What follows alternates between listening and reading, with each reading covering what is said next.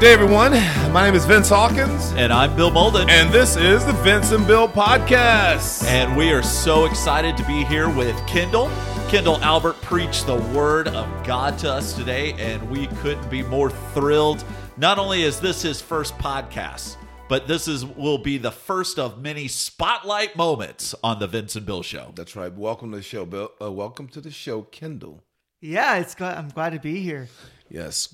Well, Kendall preached, if you're, don't know, if you've not been following us, and if you have been following us, great, you'll know Kendall's in chapter 4 of the book of Acts. Our theme this year is good news. We're going through the book of Acts. We are doing good news because last year was, well, not as good as news as the book of Acts. Let's just put it that way, okay? So we're going through the book of Acts. We're focusing on these good news stories in the book of Acts, and we're coming alive. And I think ultimately, your life is good news. If you're a Christian, True. You are good news, and God proves that over and over again. But there are so many great stories in the book of Acts. And Kendall, today, he preached on prayer for boldness from Acts chapter 4. And if you have not listened to the sermon, look, you want to click on that link below. Listen to today's sermon because Kendall has a message for you. But Kendall, thank you for preaching on prayer for boldness. And I think Bill said before the cast, we'd like to know your process.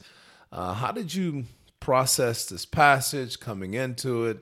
Yeah, why don't you give the listeners kind of a little insight on how you came to the subject matter the way you did today?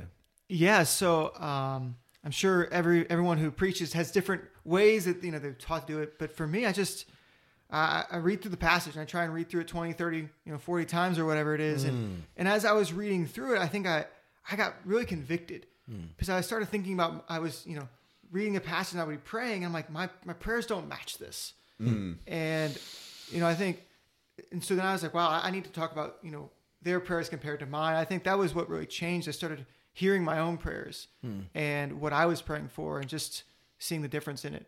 And I think that's what really challenged me. And I was like, yeah.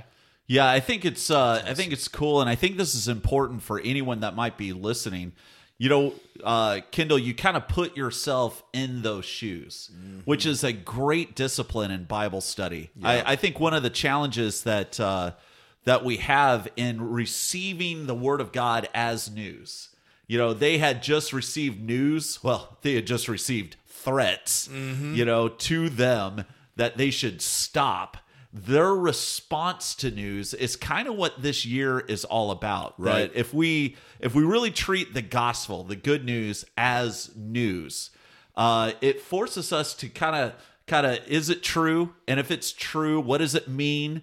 And once I know what it means, what do I do about it? We see a response here of what they did about it. And I think one of the great things you did is that you put yourself in their shoes. Right.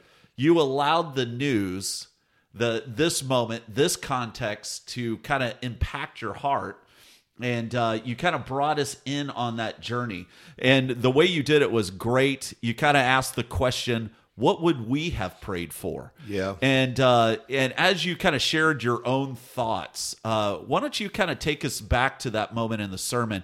As you started thinking through your own prayers as opposed to theirs, what was it that kind of jumped at you? How did the Holy Spirit kind of help you through that moment? Because we really want our listeners to be able to follow this pattern of Bible study. Yeah, so I think one of the things I noticed in my own prayers, often my prayers are very me focused. Okay. And so I pray, something happens and I go, okay, what does this mean for me? And how does this help impact my life? And I think as I was reading this passage, their prayer, they said, this is what happened. How does this affect our world and affect us in doing God's will? And I think that's a difference I see a lot in my prayers. My prayer is how does it impact me and what I want to do versus, how am I going to do what I already know God called me to? And Amen. That's a really good point, Kendall. You're right that, and this is probably just natural, right? I think we want comfort. We kind of come out of the womb wanting to be comfort, Yep. And so when things don't go our way, or when opposition is up against us, when we're facing challenges and threats, right? We either, right, we have that whole fight, flight, or what's the other one, freeze kind of thing going on. But we also, at the end of the day, we really want to be comforted. God, comfort me. God, make me feel better. God, pacify me.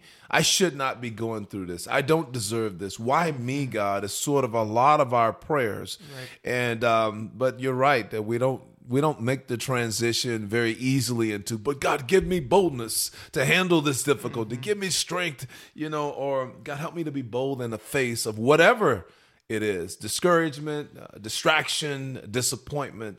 And I appreciate it's a simple message, right? But one that needs to be preached, and we need reminded often. So thank you for that. Yeah, I think in the second half of your sermon, you really kind of shifted a gear because you kind of took us down this great journey about the state of our own hearts as reflected in our prayers. And then you brought out the urgency that's actually in the text. And I thought you did a great job of highlighting this, that they immediately switched their focus to speaking. That they speak the word with great boldness. And of course, as an evangelist, I could almost see it in your head. You're returning. This is the tee up point where you're about to give us that charge. And so why don't you kind of walk us through and, reshare that point for our listeners here? Yeah, I don't know if I was teeing anything up. I was just going through the passage, right? And they teed it up, right? Oh, no, you teed it up, brother. And it was so evident in the passage that when we see God and when we see God and we see this world, then we can't help but speak. And I think that's what you see here. I think, and so it was such an easy transition, because if my mind is about God and about the way the world is and how they don't connect, then why would I not share the good news? And I think that was really just what I saw in the passage. I think we were talking on Tuesday in our staff meeting, and one of the things we were talking about is needing God. And I left that meeting, I was feeling convicted. I was like, really, the world doesn't need God. The world lives in a way where it's boring and you don't need anything. But people who are empowered, like people who speak, need God. Yeah. And we want to live that life where, man, I need God. I want to. And I think when we see God, when we see the world, we have to have God. Mm-hmm. Well, that's really good. That's really good. Did you want to say something, Bill? No. Yeah, I think I love that. Yeah, I think that's so important, because you look at this passage and you actually see the self-awareness of the church. It literally is laying everything at the feet of God. They knew their part. Their part was to speak. Right. And they knew that if they were going to speak, they were going to even need God to help them speak with some boldness. Yeah. But while they speak, it's interesting to me that they immediately say, so as we speak, God, this is what we need you to do. Stretch out your hand. Right. Because I do think you're right. I do think, and you did a great job of bringing up the language of empire versus the kingdom of God. Yeah. Which we were just talking about a little while ago, about there is such an awareness now that our job isn't just to be good boys and girls until one day we go home to be with Jesus. That our job is to bring in this kingdom, this heaven on earth, God's reign in the here and now, but to do so in the face of modern times and ancient, to do this in the face of empire building. You want to hit on that a little bit more? Yeah, I think I don't know, what you said is right? That I don't know. What I was thinking about as you're talking is the thought process that we often have of being good Christians and just being good people until we get to heaven. It sounds terrible. Like that sounds so boring, right? Like who wants that life? Like who wants to just sit and have a meaningless life? But we get the opportunity to build, God's kingdom, in the face of just this incredibly powerful empire we live in. Yeah. Well, I love the point. I mean, obviously, you talked about something near and dear to our hearts. I think we want to be peacemakers. We understand that we're trying to, as a congregation, to lean into this idea that we are followers of this Prince of Peace. who came, right? And he is our peace. He came, he preached peace to insiders and outsiders alike. And so then we need to be these agents of peace in the world. But I love that you said that you went back to really something that Bill is right. We talked about a little while ago, this idea that there is power and there is shalom. And God definitely wanted his people to be a people at peace, but also a people that lived in his peace. And so that's the battle. Right. The battle is power and peace. And you're right. You appropriately called attention to the Israelites going, we want to be like them. We want to establish a political system and laws. We want to be like the other nations. But you also challenged us personally. Are we too like that? Are we putting more hope in the powers that be? We're putting more hope in the things that they say get us power and access, the things that they say bring us peace, rather than God's shalom. So I think that was really helpful. Didn't know if you wanted to share anything else on that. Man, I think, I think we're all seeing a lot of the effects of the empire, And I think 2020 showed us that, we can blame a pandemic, but I think there was a lot of things that happened, just showed, man, we're living in an empire and the oppressive nature of that. And it's tearing us apart. Yeah. I think we see that in people, and, whether it's personally or we just see it amongst, those we know, but and God's rest and God's peace is just, I don't know, it's amazing. Yeah. And there's nothing better. There's nothing more like, I love being able to, be in God's rest, to be able to be comforted by him, and to be able to be, have joy and peace no matter what's going on in this world I live in. Yeah. It really is incredible, but it's so counterintuitive in a lot of ways. Yeah.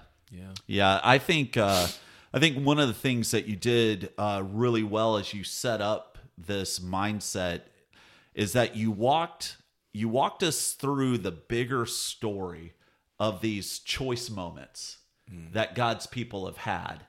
As you kind of started with Lot and his wife as they were delivered out. There was the looking back.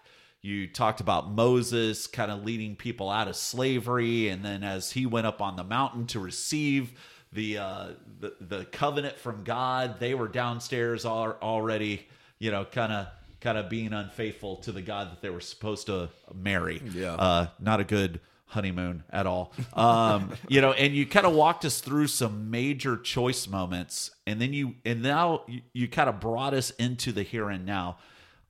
We are, by this example, by this sermon, being asked to make a choice.